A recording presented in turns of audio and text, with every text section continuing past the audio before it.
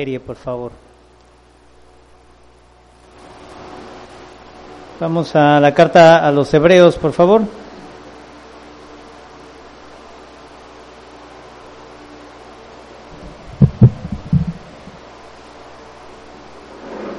Hoy tenemos nuestro tema número 5.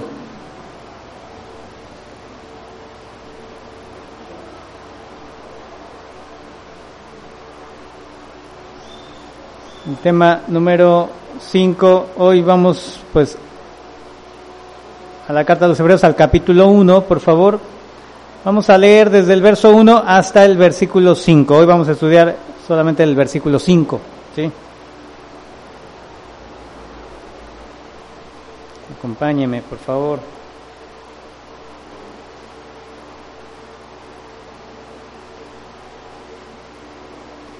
Hebreos 1:1 nos dice: Dios, habiendo hablado muchas veces y de muchas maneras en otro tiempo a los padres por los profetas, en estos postreros días nos ha hablado por el Hijo, a quien constituyó heredero de todo, y por quien asimismo hizo el universo, el cual, siendo el resplandor de su gloria y la imagen misma de su sustancia, y quien sustenta todas las cosas con la palabra de su poder, habiendo efectuado la purificación de nuestros pecados por medio de sí mismo, se sentó a la diestra de la majestad en las alturas, hecho tanto superior a los ángeles, cuanto heredó más excelente nombre que ellos. Porque, ¿a cuál de los ángeles dijo Dios jamás? Mi hijo eres tú, yo te he engendrado hoy. Y otra vez, yo seré a él padre, y él me será a mí hijo. Hoy vamos a estudiar esta porción del versículo 5, que vemos ahí en nuestra Reina Valera, tiene un subtítulo, dice, el Hijo superior a los ángeles, ¿verdad? Hemos estado hablando de este tema, ¿sí? Hace 8 días veíamos este énfasis en cuanto a la superioridad de nuestro Señor Jesucristo en relación a los ángeles, ¿sí? Recordamos la gran importancia que tenían los ángeles en la mentalidad de los judíos, ¿sí? En ellos tenían el entendimiento de que la ley había sido dada al hombre a través de los ángeles, ¿verdad? Para ellos entonces los ángeles tenían una jerarquía importante, ¿sí? Una jerarquía alta, ¿sí?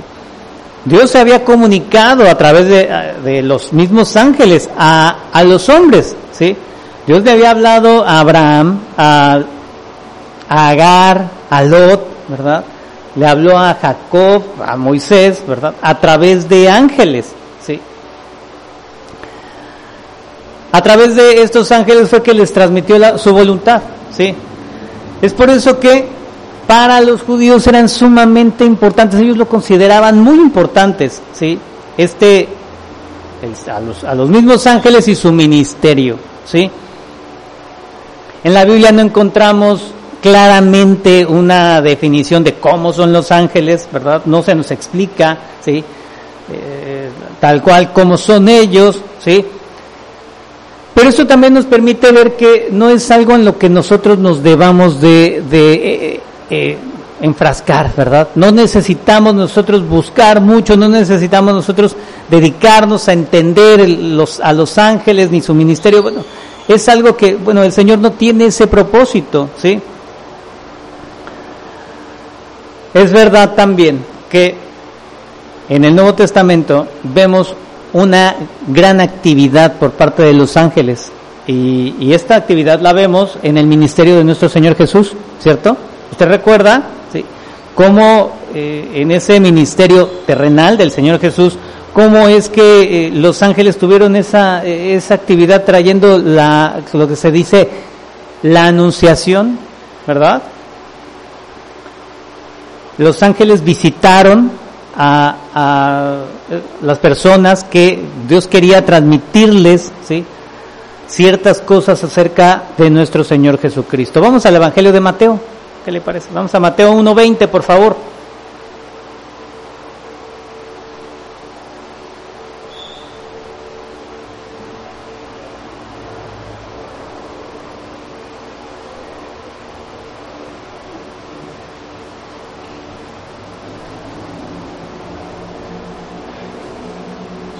Mateo 1, verso 20. ¿Estamos ahí? Nos dice, y pensando él en esto, he aquí un ángel del Señor le apareció en sueños y le dijo, José, ¿sí? ¿A quién estaba hablando? A José, y dice, José, hijo de David, no temas recibir a María, tu mujer, porque lo que en ella es engendrado del Espíritu Santo es. Vemos esta comunicación, esta parte de Dios hablar a un hombre a través de ángeles, ¿verdad? De un ángel. También vemos esta ministración de los ángeles en el ministerio del Señor, en ese ministerio terrenal, por ejemplo, después de su bautismo, ¿sí? Después del bautismo del Señor Jesús, vamos al Evangelio de Mateo también, al capítulo 4, por favor, Mateo 4, verso 11.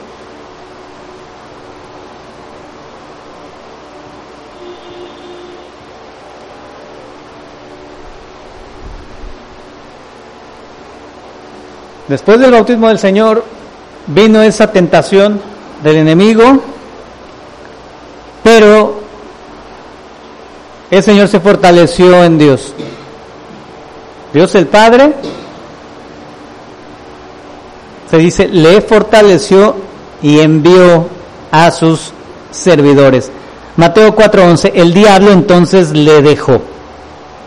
Y he aquí vinieron ángeles y le servían. Vamos al Evangelio de Lucas, por favor. Lucas 22, verso 43.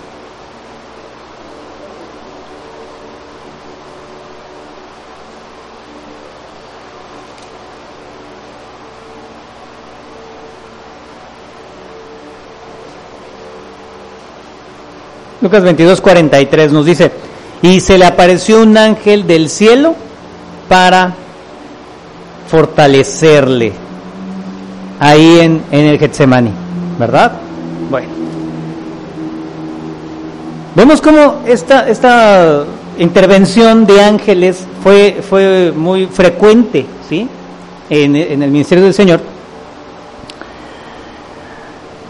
El pensamiento judío, el pensamiento hebreo, identificaba inmediatamente esa obra, esa intervención. ¿Sabe? Ellos pensaban que los ángeles eran mediadores entre Dios y los hombres. ¿Qué tal? Imagínense en lo que, bueno, ahorita entendemos a lo que se estaba enfrentando el escritor, ¿sí? Llegaron a ser tan exaltados, ese ministerio de los ángeles, ¿sí? Los ángeles llegaron a ser tan exaltados que, bueno, pues ser considerados como los mediadores entre Dios y el hombre. Pues imagínense, mire, vamos a 1 Timoteo 2, verso 5, que es lo que nosotros tenemos que tener bien claro. 1 Timoteo, capítulo 2, versículo 5. Usted recuerda ese pasaje, ¿verdad? ¿Qué nos dice? ¿Hay algún otro mediador entre Dios y los hombres? ¿Los ángeles? ¿El ángel Miguel, Gabriel o algún otro ser? No hay ningún otro ser, no hay nadie como mediador, dice, porque hay un solo Dios y un solo mediador entre Dios y los hombres, Jesucristo hombre. Ese mal entendimiento que tenían los hebreos era lo que les obstaculizaba para comprender ciertas cosas, ¿sí? Les estaba haciendo ese obstáculo, ¿sí? Para tener ese pleno entendimiento de la revelación de Dios, ¿sí? Aun cuando los vemos a los mismos ángeles ahí sirviendo incluso al Señor Jesús, ¿verdad? El mismo Señor Jesús los tenía no como compañeros, ¿sí? No los tenía ni por encima de él, sino esos ángeles estaban siendo como sus siervos, sus servidores, ¿sí? Esto en el pensamiento de los hebreos era complicado, ¿sí? Esos ángeles habían sido enviados para servir al Señor, incluso servirnos, ¿verdad?, a los creyentes, ¿sí? Pues eso es lo que el autor de la carta está enfocado, ¿verdad? En dejar claro, ¿sí? Ya vimos hace 8 días, inició esta parte, sigue, ¿sí? Y va a seguir, vamos a seguir en este capítulo, porque el autor quiere dejar perfectamente, bien enraizado en el corazón estas verdades, ¿sí? Él pudiera levantarse como un líder de la iglesia y por su propia palabra, por su propio dicho, aseverar algo, ¿no? Y decir, miren, los ángeles son siervos nuestros, solamente son ministros, servidores, pero no están por encima del Señor Jesús. Y con eso nos pudiéramos quedar a veces nosotros, pues, tranquilos, ¿verdad? Bueno, es que lo dijo fulano de tal, ¿verdad? ¿A poco no a veces nosotros nos quedamos con eso? Es que lo dijo el gran apóstol Juan sin miedo, ¿no? Dicen por ahí, ¿no? Ese gran apóstol que es con toda sabiduría, lleno de gracia, ese gran hombre, ¿verdad? Dijo tal cosa, y como él lo dijo, pues así es. No, ¿verdad? Nosotros como creyentes no somos gente crédula, ¿no? Como dicen, ¿sí? No somos solamente así, gente ingenua. Necesitamos verdades fehacientes. El escritor de la carta a los Hebreos entiende esto y dice, voy a darles pruebas, vamos a tomar pruebas reales. Por supuesto, vamos a la Escritura, vamos al Antiguo Testamento, y con el Antiguo Testamento nos vamos a apoyar para dejar claramente plasmado estas verdades de las que estamos hablando. Jesucristo es superior a los ángeles, ¿verdad?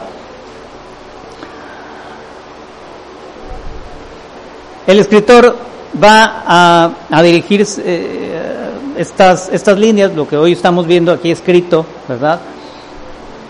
Toma pasajes del Antiguo Testamento, toma pasajes de los Salmos y de otras partes del Antiguo Testamento para respaldar lo que él ha dicho, ¿sí? Dar ese respaldo firme, ¿sí?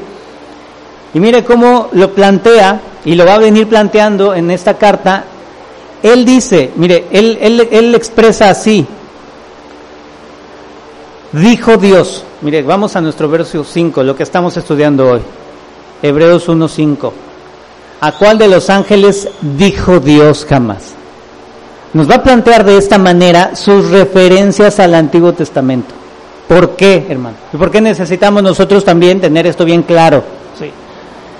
La palabra de Dios para nosotros, ¿verdad? Es autoridad, ¿cierto? Lo que dice la palabra para nosotros como cristianos, bueno, es Dios mismo hablando, ¿verdad? Bueno, esto es lo que también el escritor entiende y quiere que todos estemos en ese acuerdo. Las escrituras, y así lo va a manejar él, en ocasiones nosotros vemos que Dios es diciendo ciertas cosas, ¿verdad? Hace la referencia, el profeta habla y dice, Dios dijo, ¿no? O dice Dios, pero todas las referencias que él va a ocupar nos lo va a plantear así, Dios dice, porque cuando nosotros abrimos la Escritura, y ahora el Antiguo Testamento es Dios hablando, hermano, ¿sí? Debe quedarnos sumamente claro, ¿sí? Esto es fundamental para nuestro entendimiento, ¿sí? Hoy de nuestra vida cristiana. El Antiguo Testamento tiene plena validez porque es palabra de Dios y nos estará mostrando lo que hoy nosotros vivimos en Cristo, ¿sí? Dios habla, hermano. Y, por supuesto, en el Antiguo Testamento también es palabra de Dios, hermano, ¿sí? Tiene plena autoridad. Vamos a nuestro verso, nuevamente, Hebreos 1:5. Nos dice, porque ¿a cuál de los ángeles dijo Dios jamás? Mi hijo eres tú. Y bueno, a propósito, nuestro tema el día de hoy se va a llamar Mi hijo eres tú. Si usted está tomando nota, el título de la enseñanza de hoy es Mi hijo eres tú. Se dice que el escritor toma como fundamento, hace referencia a una cita de los Salmos. Está tomando aquí el Salmo 2, versículo 7. Vamos ahí, por favor, vamos al libro de los Salmos. Acompáñeme al libro de los Salmos, al capítulo 2.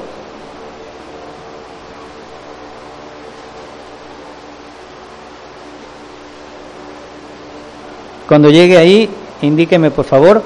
Nuestro texto dice, porque a cuál de los ángeles dijo Dios jamás, mi hijo eres tú, yo te he engendrado hoy.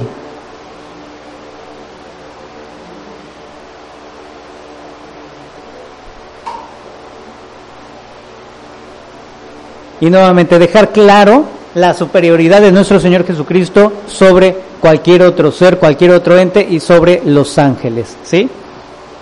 Salmos 2. Vamos a leer desde el verso 6 hasta el verso 10, por favor.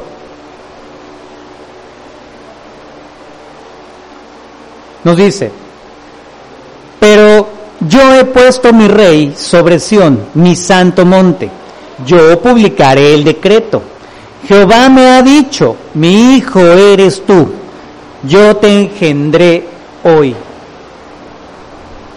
Dice el 8, pídeme y te daré por herencia las naciones, y como posesión tuya los confines de la tierra. Los quebrantarás con vara de hierro, como vasija de alfarero los desmenuzarás. Ahora pues, oh reyes, sed prudentes, admitid amonestación, jueces de la tierra. Este Salmo 2 dice que habla del Señor, habla siempre de Jehová y de su Hijo, ¿sí? ¿Por qué? Nos dice ahí el subtítulo del Salmo 2, el reino del ungido de Jehová, ¿cierto?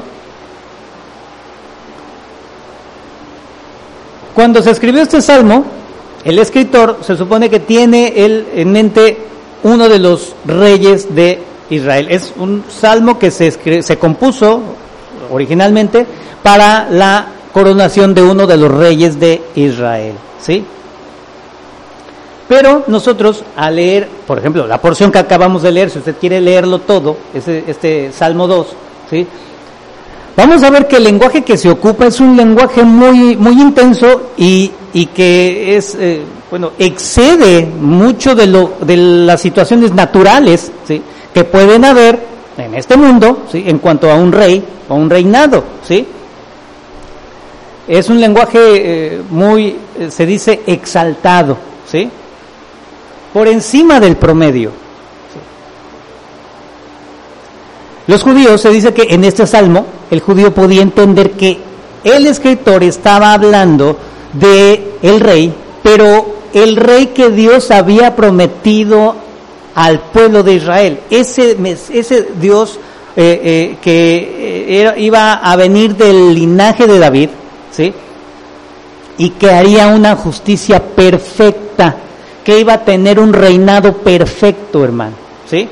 Bueno, entonces nosotros lo alcanzamos a ver igual, ¿no? Vemos un salmo, un escrito mostrándonos, ¿sí?, hablando de un rey, ¿sí?, pero que sus características exceden las cosas naturales, ¿sí? Mire, veamos el verso 8, Salmo 2:8.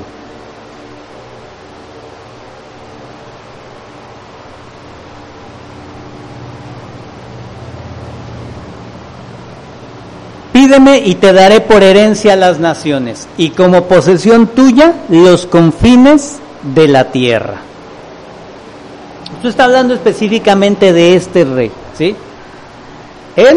Ese rey, iba a tener un imperio el más vasto, ¿sí? No iba a haber límites para su reinado, ¿sí?, para su gobierno, su poder iba a ser universal, ¿sí? Eso es lo que dice aquí este versículo 8, ¿sí?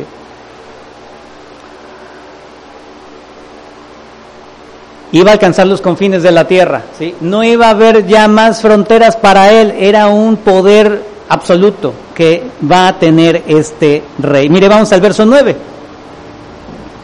Los quebrantarás con vara de hierro, como vasija de alfarero los desmenuzarás. ¿Qué tal, no? Habla ahí de un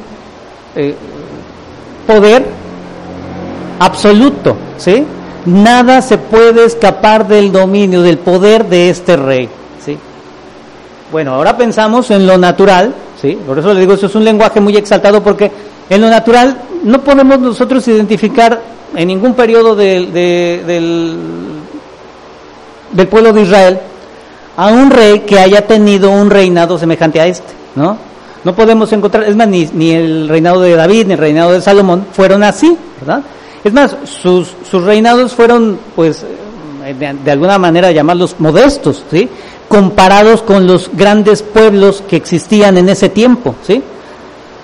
Esos grandes pueblos, pues, eran supremos, ¿sí? Pero aquí está hablando que este rey de Israel, ¿sí?, iba a tener gran poder, ese gran poder que nos muestra. ¿Qué podemos nosotros identificar aquí? Definitivamente está hablando de algo más allá, ¿sí? Más allá de lo natural, ¿sí?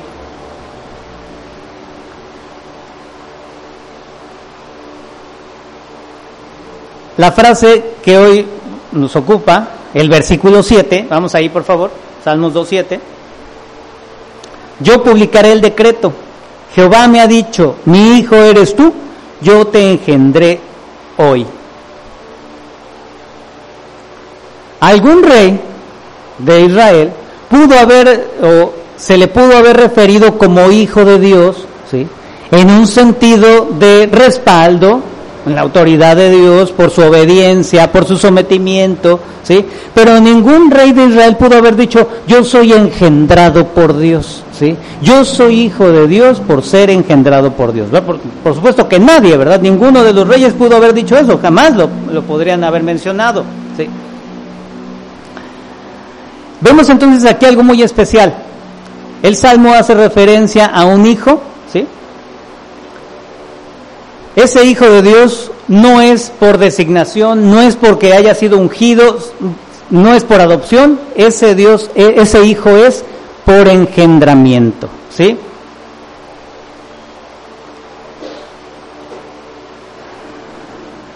Entonces, este hijo no es cualquier hombre, no es cualquier persona, ¿sí? Dios lo ha elegido, ¿sí? Sí, se dice que lo ha elegido, pero ha elegido de una manera muy especial, ¿sí?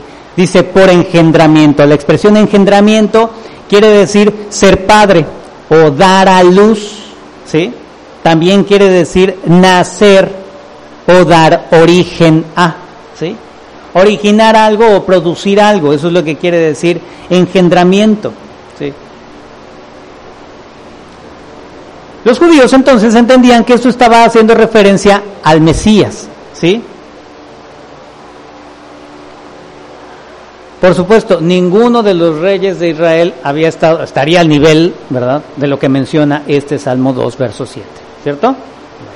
Vamos entonces al Nuevo Testamento. Vamos a ver cómo también lo consideraban. Por ejemplo,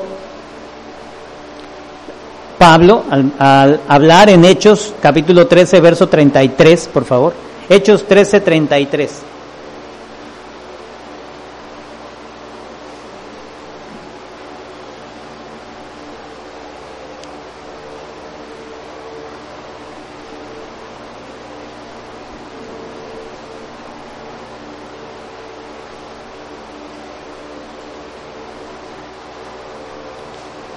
Hechos 13, vamos a leer desde el 32.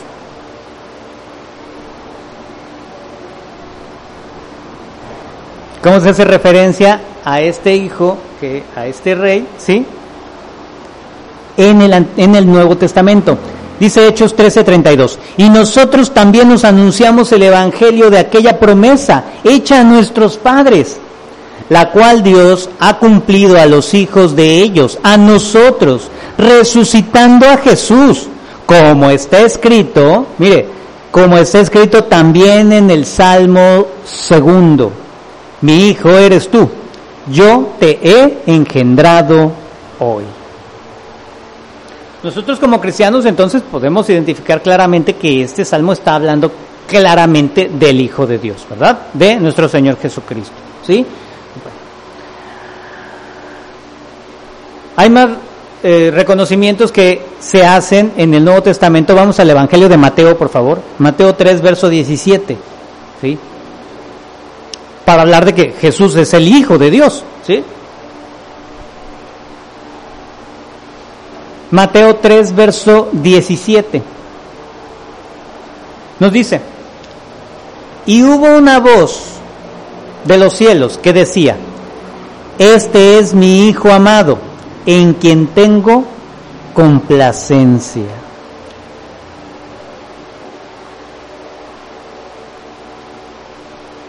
¿Cuándo ocurre esto? En el bautismo de nuestro Señor, ¿verdad? Él bautizado ahí en esas aguas, y esta voz se escucha, ¿sí? Haciendo ese reconocimiento que Él es el Hijo amado, el Hijo de Dios.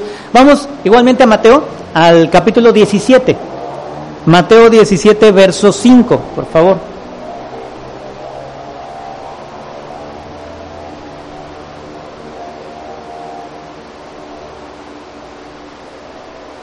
Mateo 17, 5.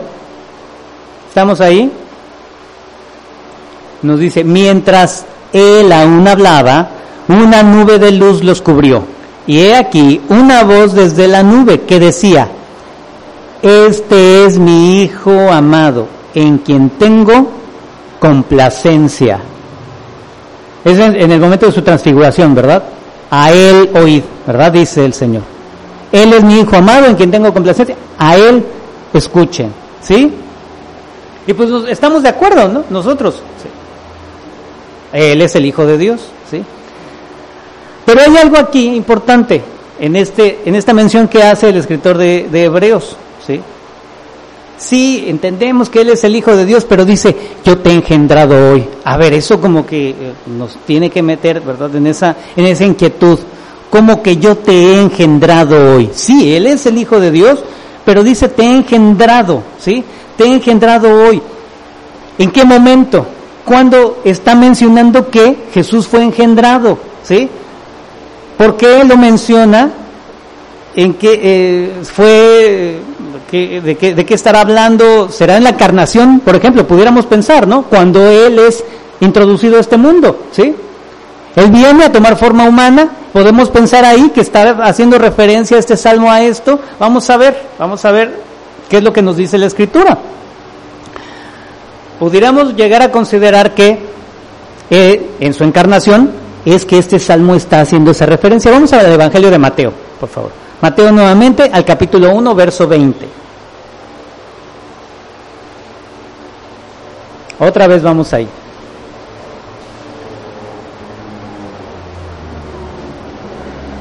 Mateo 1:20. Se lo leo. Y pensando él en esto, he aquí un ángel del Señor le apareció en sueños y le dijo: José, hijo de David, no temas recibir a María tu mujer, porque lo que en ella es, ¿qué dice, hermano? Engendrado. Ya lo habíamos visto, ¿verdad? Lo que en ella es engendrado del Espíritu Santo es. ¿Sí? Lo que ella está gestándose, ¿sí? Bueno, lo que ella da nacimiento del Espíritu Santo es. Vamos ahora al Evangelio de Lucas. Lucas 1, verso 35, por favor.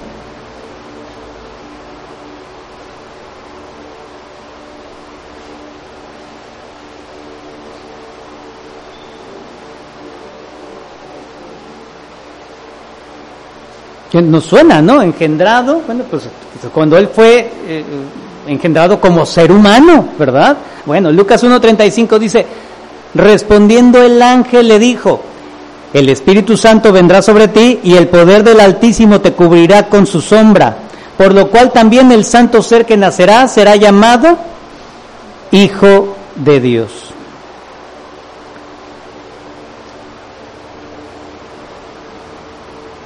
Nosotros, hermano, podemos considerar, bueno, pues que coinciden, ¿verdad?, esas expresiones. ¿Sí? Jesús está siendo engendrado, sí, por el Espíritu Santo, por Dios mismo, ¿verdad? pudiéramos entender que, pues aquí está hablando, ¿verdad? Si ya vimos en nuestra carta a los Hebreos, mire, vamos al verso 3, ¿sí? Porque eso nos tiene que quedar así claro. El cual, siendo el resplandor de su gloria, la misma imagen de su sustancia, quien sustenta todas las cosas por la palabra de su poder, habiendo efectuado la purificación de nuestros pecados por medio de sí mismo, ¿se acuerda de eso? Él efectuó esa purificación de nuestros pecados, muriendo en la cruz como un hombre, ¿verdad? Vino y tomó un cuerpo de hombre, ¿sí? Para morir en nuestro lugar, ¿sí? Bueno, pues quizás está hablando de ese engendramiento como ser humano, ¿sí?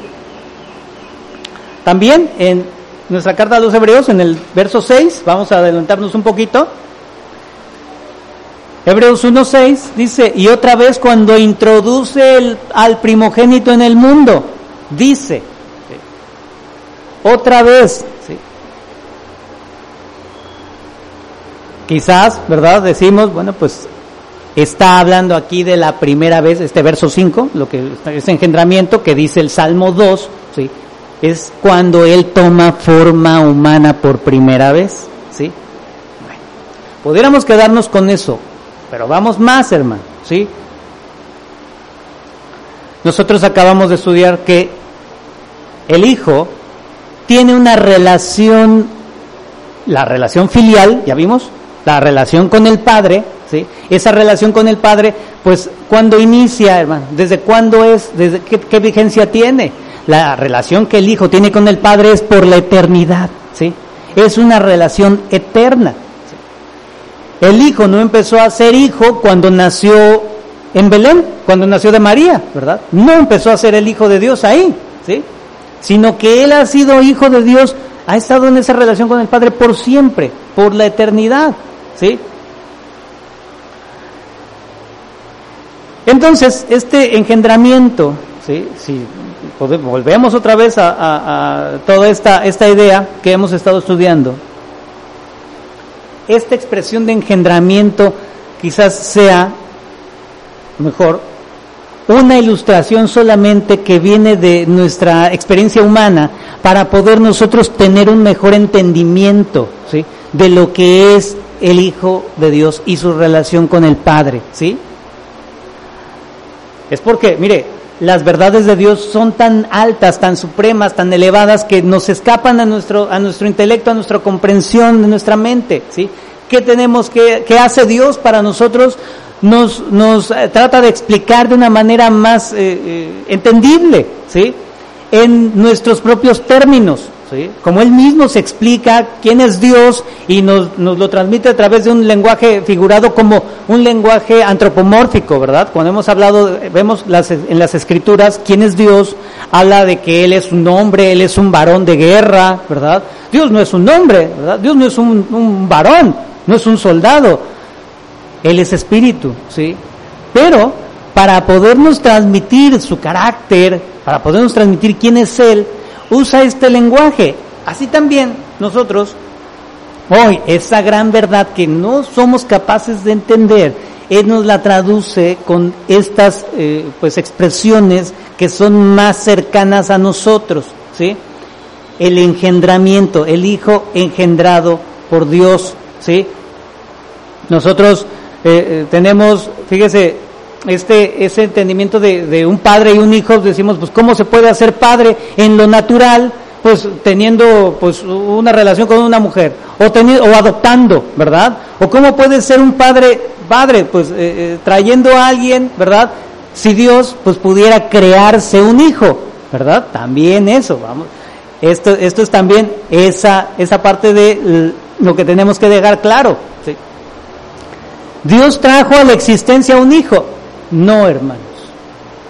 El Padre y el Hijo siempre han estado en una relación eterna. Recordamos, ¿verdad? Lo que hemos estado estudiando, ¿sí?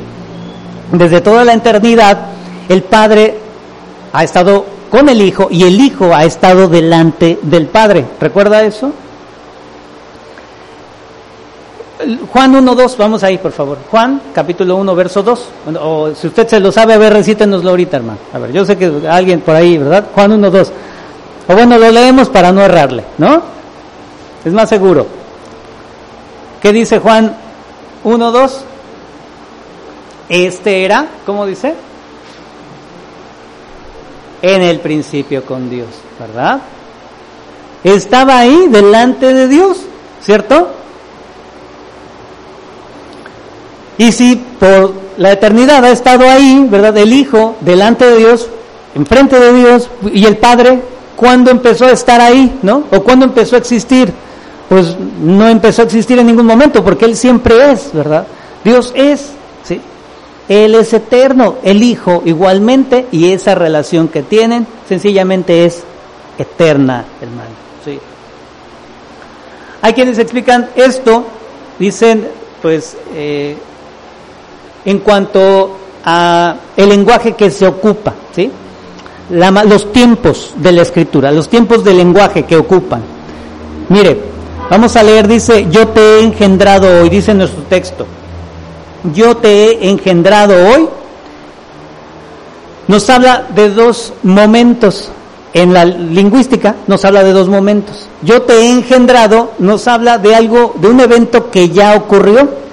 La expresión ser engendrado, en ese tiempo pasado, ya cumplido, ya perfecto, ¿sí?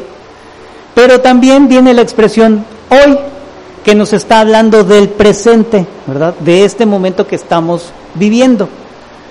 También, como paréntesis, el momento de decir nosotros hoy, esta expresión, ¿verdad? Que se usa por ahí los poetas, o no sé, usted ha escuchado, el hoy es lo más importante porque es lo que estamos viviendo, ¿no?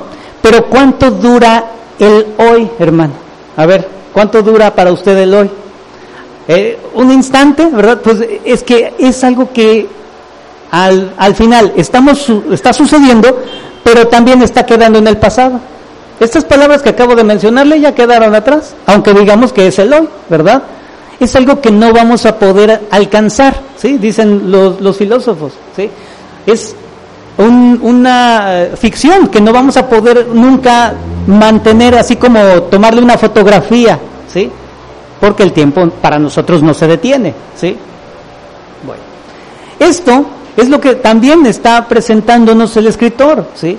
Así el escritor del Salmo como el escritor de Hebreos usando estas mismas herramientas. Yo te he engendrado, nos habla de algo en el pasado ya concluido, ¿sí? Perfeccionado, ¿sí?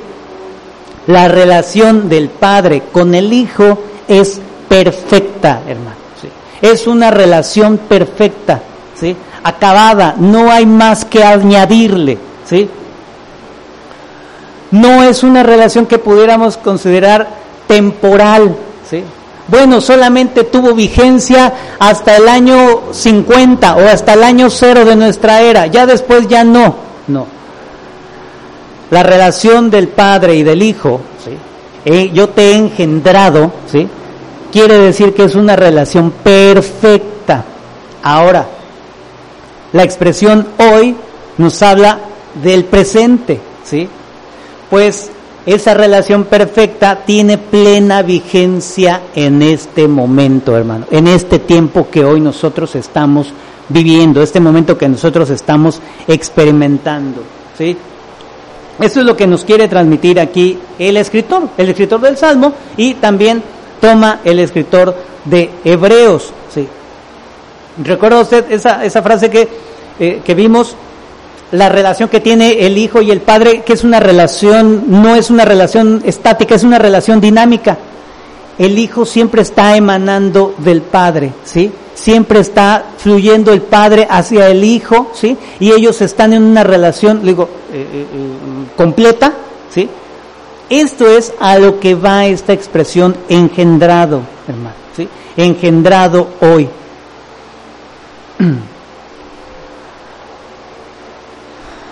Nos está haciendo aquí el énfasis de la relación natural que hay entre Dios y su Hijo, ¿sí? Es una relación permanente, una relación perfecta y una relación que hoy tiene plena vigencia, hermano, ¿sí? Una relación única, como nadie, como nada que podamos nosotros tener para compararle, ¿sí? Desde la eternidad el Hijo procede del Padre, ¿verdad? Y el Hijo siempre está en el Padre, hermano, ¿sí? Esto es lo que nosotros tenemos que tener aquí, ¿verdad? Ese entendimiento de esta referencia que hace al Salmo 2, hermano, ¿sí? El eterno Hijo de Dios, ¿sí?, tomó forma humana, ahora, ¿sí? Sí, tomó una forma humana, hermano, ¿sí? Fue concebido por el Espíritu Santo, ya lo vimos, ¿verdad?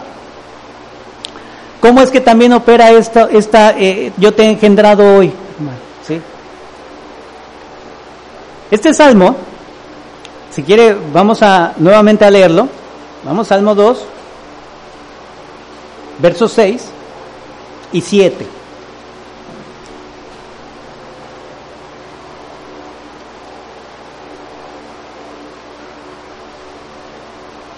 Pero yo he puesto mi rey sobre Sión, mi santo monte.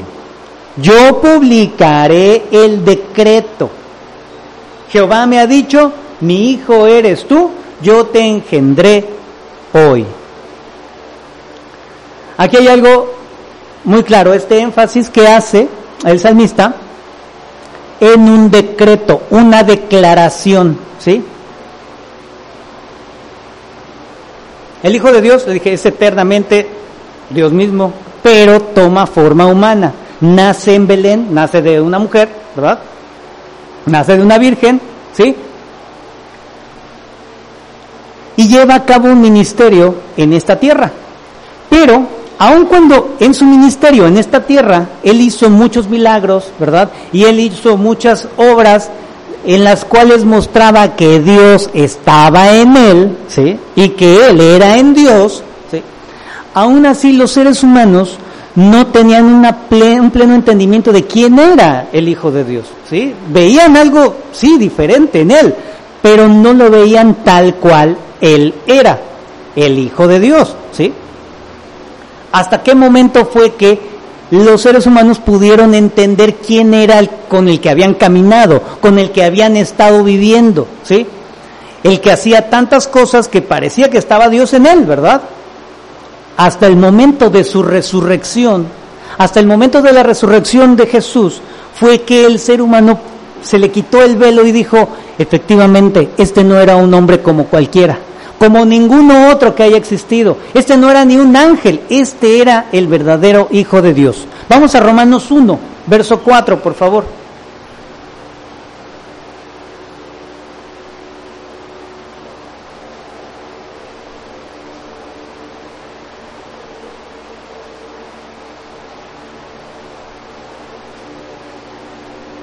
Hoy nos vamos a ir temprano, hermano. ¿Qué cree? Estos temas son más cortitos. Le prometo que nos vamos a ir temprano. A las 3. No, no es cierto. No, ya. Romanos 1, verso 4. Mire, es que son muy cortos, pero tienen mucha esencia, hermano. Romanos 1, verso 4 dice que fue declarado, ¿quién dice? Pablo, ¿verdad? Pablo diciendo que fue declarado Hijo de Dios con poder, según el Espíritu de Santidad, dice, por la resurrección de entre los muertos. Fue declarado, hermano. ¿Qué dice nuestro salmo? El Salmo 2. ¿Recuerda? A ver, ¿usted lo tiene ahí? Yo ya lo perdí. Yo publicaré el declaración, ¿sí? Yo voy a hacer esto público, ¿sí? Va a ser reconocido por todos, ¿sí? Declarado Hijo de Dios con poder, según el Espíritu de Santidad, por la resurrección de entre los muertos, ¿sí? Habrá una declaración pública de que este ser es el Hijo de Dios, el Mesías, ¿sí? El Mesías prometido mediante esa resurrección, ¿sí? Va a hacerse público, una declaración, ¿sí? Una publicación, ¿sí? De la relación que hay entre el Mesías y Dios, ¿sí? Él es el Hijo de Dios, ¿sí? Mi hijo eres tú, hermano. Entonces, también a través de la resurrección, ¿sí?, es de que, pues, esta referencia al Salmo 2, ¿verdad?, tiene aplicación, ¿sí? Pablo estaba diciendo, ¿verdad?, que mediante esa resurrección fue público el conocimiento en toda la gente que Jesús era Hijo de Dios. Vamos ahora al libro de los Hechos. Hechos capítulo 4, verso 24. Ya también lo vimos.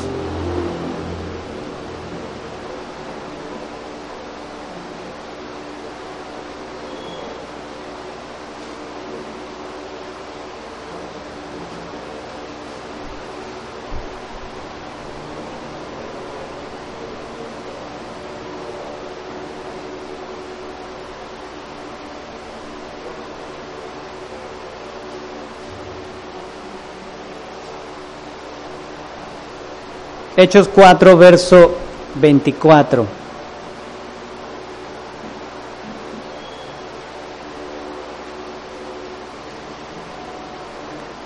Nos dice, ¿estamos ahí?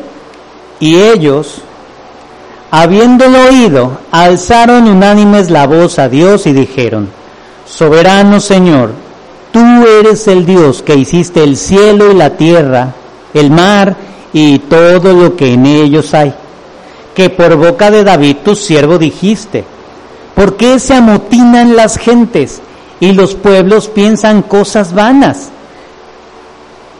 Verso 26. Se reunieron los reyes de la tierra y los príncipes se juntaron en uno contra el Señor. ¿Y contra quién? Y contra su Cristo. Porque verdaderamente se unieron en esta ciudad contra tu santo Hijo Jesús. Vamos a detenernos ahí. El Salmo 2, vamos al Salmo 2, verso 2, hermano.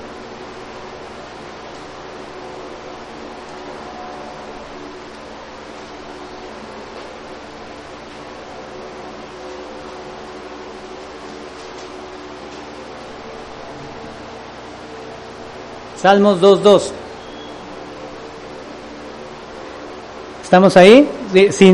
Mire, ayúdeme, sin perder Hechos 4:24, porque vamos a regresar ahí. Póngale ahí su separador.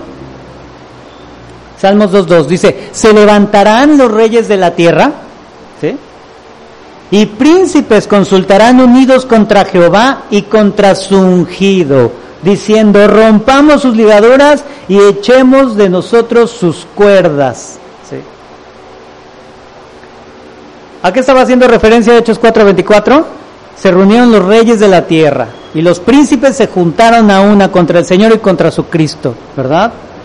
Pero ¿qué pasó? Vamos al Salmo otra vez, Salmo 2, el verso 4. Mire cuál es la reacción. ¿El que mora en los cielos se preocupará? ¿O qué va a pasar con él? El que mora en los cielos se reirá. El Señor se burlará de ellos. ¿Verdad? Bueno. Regresemos por favor otra vez a Hechos. Hechos 4. Nos quedamos verso 27.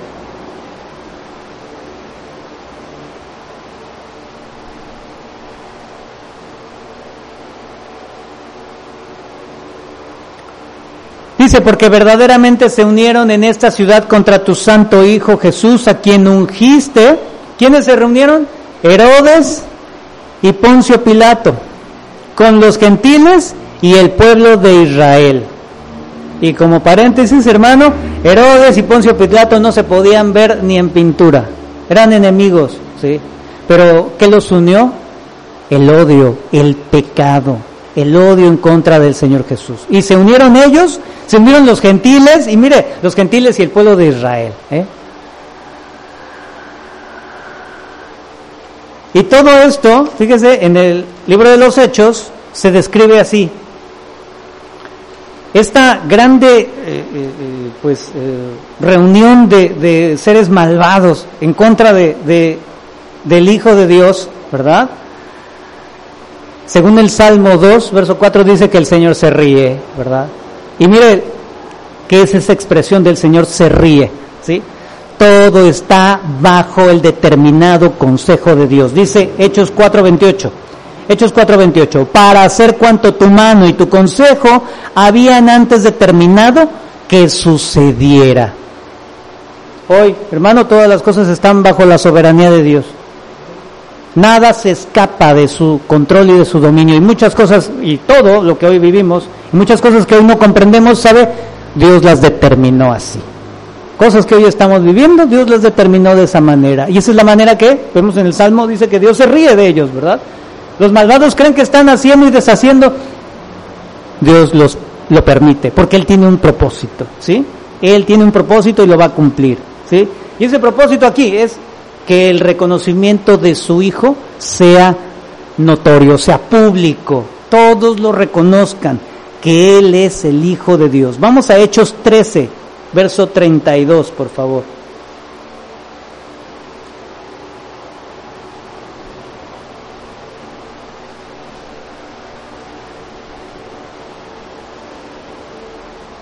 El Hijo de Dios tenía que morir, y tenía que morir de esa manera, ¿sí? Tenía que cumplirse el designio de Dios, lo que Dios había determinado, hermano, ¿sí? No se le había salido nada de control al Señor, todo esto estaba determinado ya por Él, ¿sí? Así tenía que suceder. ¿Para qué? ¿Cuál es el objetivo? Hechos 13:32. Pablo hablando, Hechos 13:32. Y nosotros también os anunciamos el evangelio de aquella promesa hecha a nuestros padres, la cual, esa promesa dice, la cual Dios ha cumplido a los hijos de ellos. ¿Quiénes son? A nosotros. Resucitando a Jesús, como está escrito también en el Salmo 2, mi hijo eres tú, yo te he engendrado hoy. Vemos ahí, ¿verdad?, claramente estas referencias, ¿sí? ¿Cómo está hablando? El escritor de Hebreos, su objetivo es llevarnos a ese momento, ¿sí? Quizás también, vamos a ponerlo así, está llevándonos a ese momento cuando el Señor Jesús es puesto en el trono, en las alturas, ¿sí? Obviamente, después de haber muerto en la cruz y después de haber resucitado, ¿sí? Todo esto, hablándonos de este evento, ¿verdad?, de su resurrección. A partir de ahí que Jesús es llevado, ¿verdad?, llevado a los cielos, ¿sí?, puesto en el trono, se dice que en ese momento inicia su reinado mesiánico, ¿sí? Ahora sí, entonces tiene vigencia nuestro salmo, ¿verdad? Ahí hablando como ese rey, como ese hijo de Dios, y cuyo poder será enorme, ¿verdad? Será universal, ¿sí?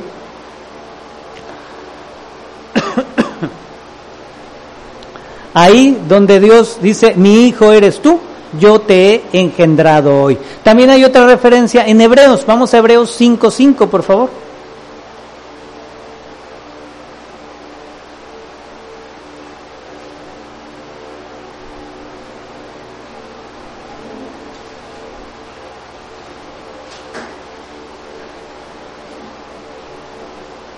Esto nos adelantamos un poquito, lo vamos a ver en su momento.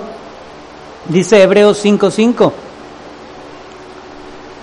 Así tampoco Cristo se glorificó a sí mismo. ¿Estamos ahí? Así tampoco Cristo se glorificó a sí mismo, haciéndose sumo sacerdote, sino el que le dijo, tú eres mi hijo, yo te he engendrado hoy. Como también dice en otro lugar, tú eres sacerdote para siempre, según el orden de Melquisedec. En este pasaje de Hebreos 5:5 se está expresando ese sacerdocio de Jesús, ¿sí? El sacerdocio perfecto que realiza nuestro Señor Jesucristo, que ya lo hemos empezado a ver, ¿verdad? Él ministrando el sacrificio y siendo Él el mismo sacrificio, ¿verdad?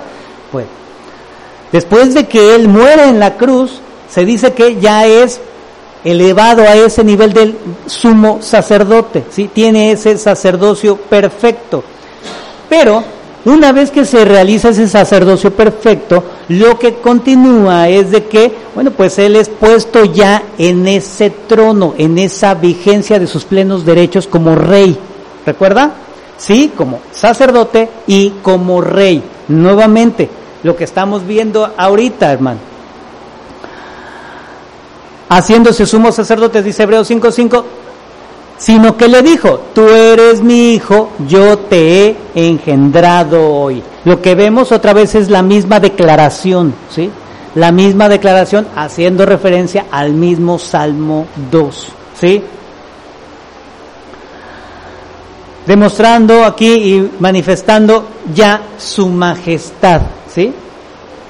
Recuerde, este Salmo 2 está hablando de ese rey, ¿sí?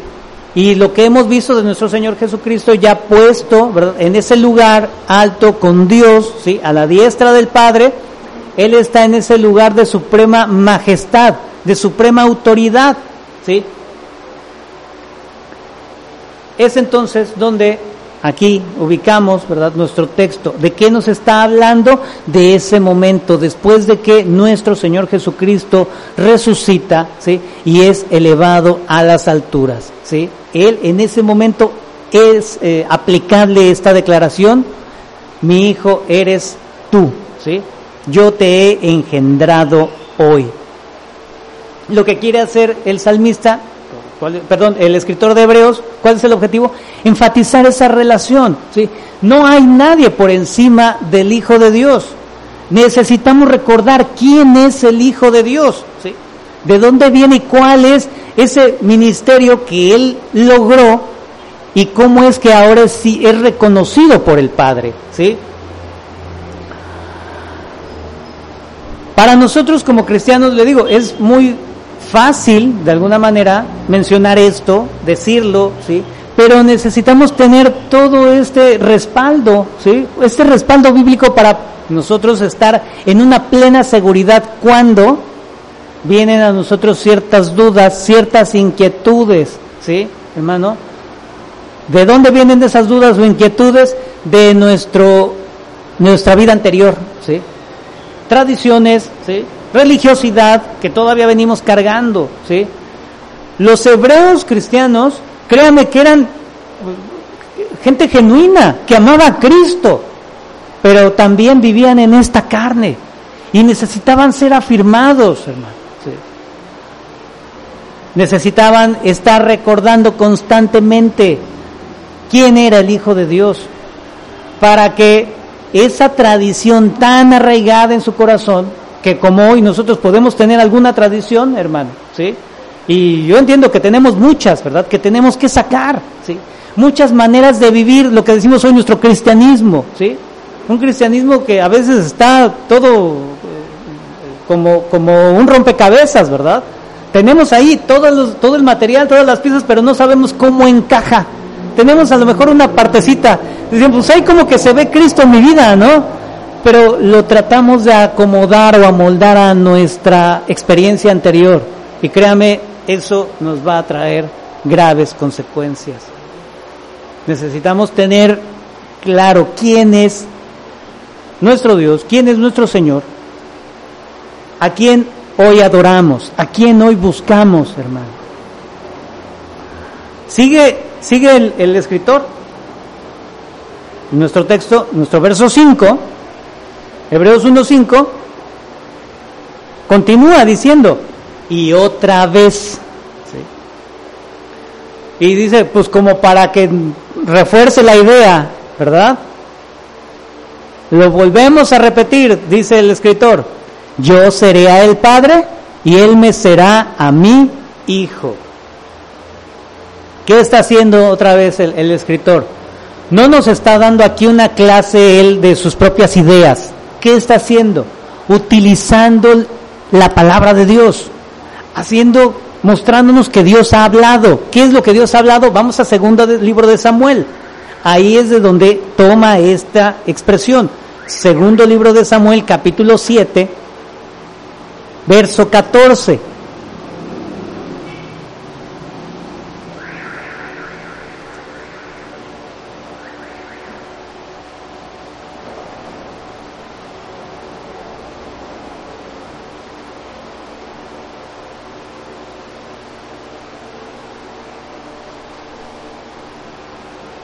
Segundo libro de Samuel 7, verso 14.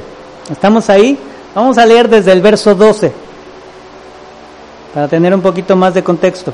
Y bueno, le platico de qué se trata. Yo sé, la mayoría sabe qué se trata este capítulo. David manifiesta su deseo de construir un templo a Dios, ¿verdad? Él le quiere construir una casa a Dios, ¿no? Yo estoy viviendo aquí ya en un palacio, ¿verdad? Y mi Señor y mi Dios no tiene un templo, ¿no? No tiene un lugar. Yo le voy a construir uno, ¿no? Pero Dios le dice a través del profeta, ¿no? Dios habla a través del profeta Natán y le dice, pues yo no necesito que me construyas nada, ¿verdad? No necesito que construyas ningún templo. Tú no vas a construir este templo, le dice, ¿sí? El templo lo va a construir un descendiente tuyo. Ese es el contexto de este capítulo. Sí, usted ya lo conoce, ¿no? Bueno, yo nada más lo estoy recordando. Usted lo conoce muy bien.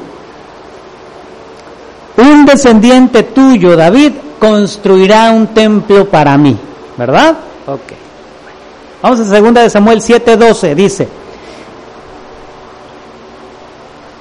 Imagine, pues David, pues así como que medio triste, ¿no? Porque, Señor, yo tengo ese deseo, yo voy a hacer, y de pronto el Señor dice que no. ¿Cómo nos ponemos cuando el Señor nos dice que no? ¿Verdad?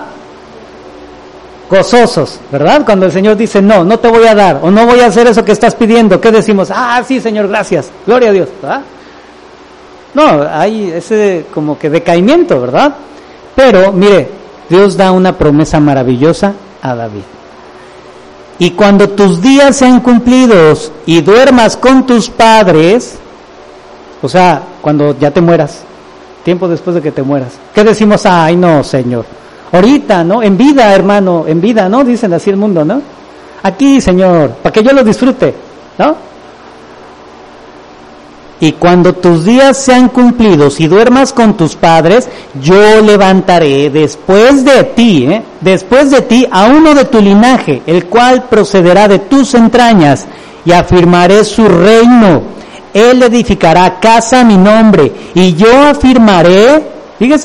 afirmaré para siempre el trono de su reino. Yo le seré a él padre, y él me será a mí hijo. Y si él hiciere mal, yo le castigaré con vara de hombres y con azotes de hijos de hombres. Híjole, ¿no? El ser hijo, implica disciplina, ¿verdad? Verso 15, pero mi misericordia, ¿verdad? Su amor. Es un padre, ¿no? Pero mi misericordia no se apartará de él, como la parte de Saúl, al cual quité de delante de ti. Y será firmada tu casa y tu reino para siempre delante de tu rostro, y tu trono será estable eternamente. ¿Qué tal, Pues a David no se le permite, ¿sí? Él tiene ese gran anhelo en su corazón y dice, Señor, eso es lo mejor que yo siento para ti. Y dice el Señor, no te corresponde a ti. Sí se va a hacer, pero no serás tú, y no lo verás, ¿sí? Pero viene esa hermosa promesa para David, para su casa, ¿sí? Mucho de esto que vemos, por supuesto, se va a cumplir ¿en quién? En el hijo de David, en Salomón, ¿verdad? Salomón es el que le corresponde. Él edifica un templo para Dios, ¿verdad? Pero no todo esto que dice la profecía es aplicable a Salomón, ¿sí? ¿En qué sí se aplica a Salomón?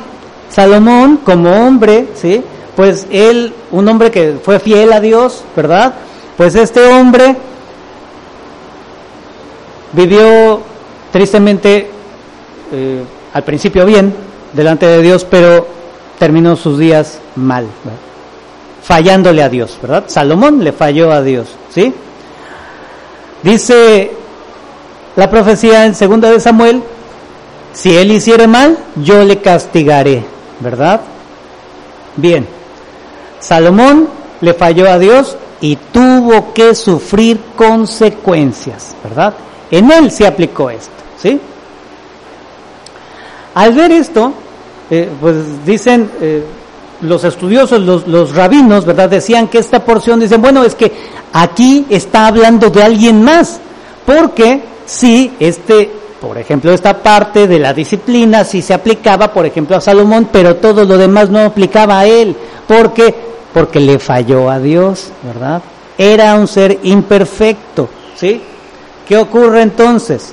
Los rabinos en ese momento decían, bueno, pues esto está hablando de alguien más, esto tendrá cumplimiento en otro descendiente de David, ¿sí? Sí, vendrá de su linaje.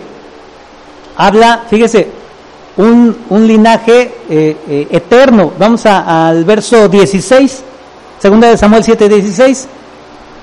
Dice, y será firmada tu casa y tu reino para siempre.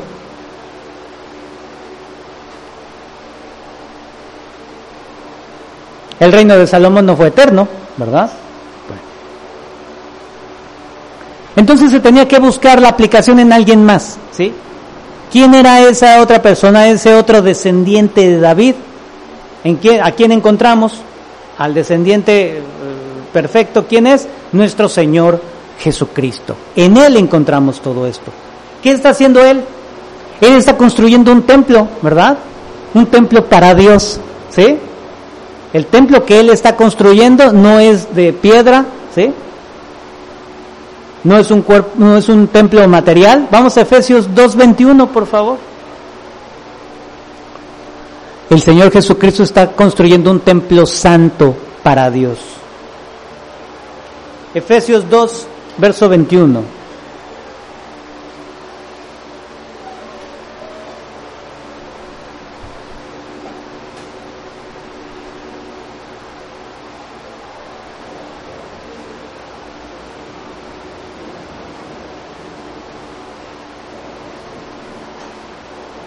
Ya lo tiene ahí, indíqueme cuando estemos ahí. Efesios 2:21.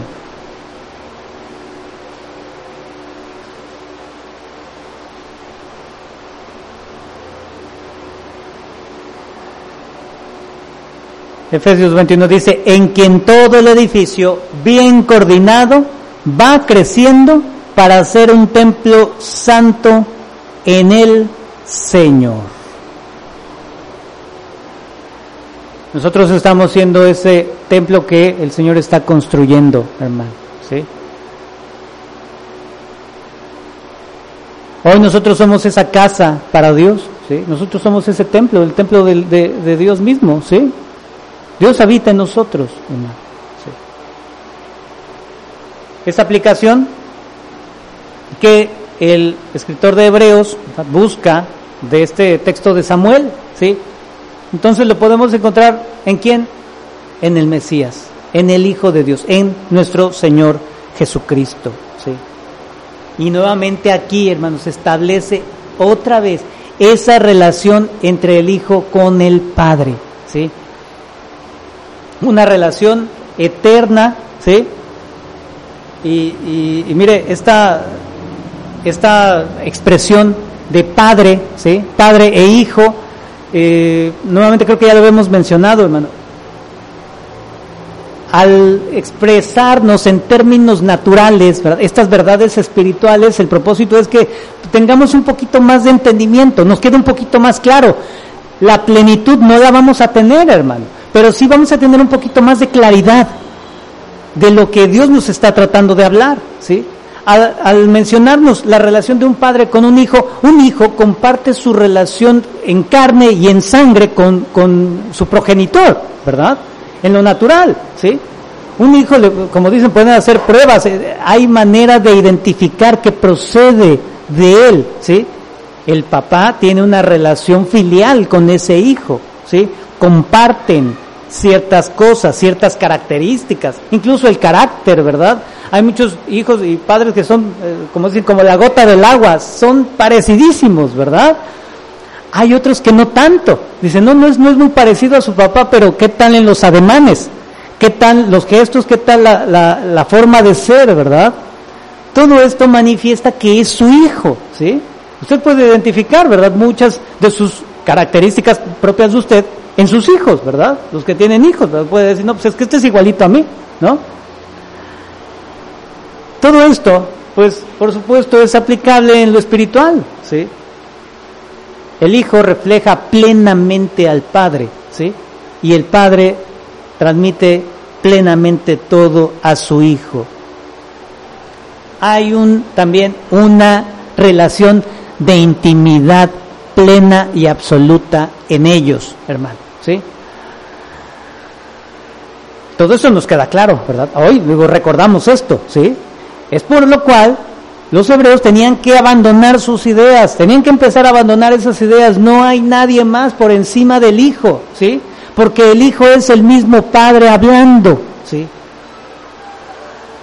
El solo mencionar al Hijo, para ellos tenía que mostrar esa paz, esa tranquilidad. No hay más, es el Hijo y se acabó, ¿sí?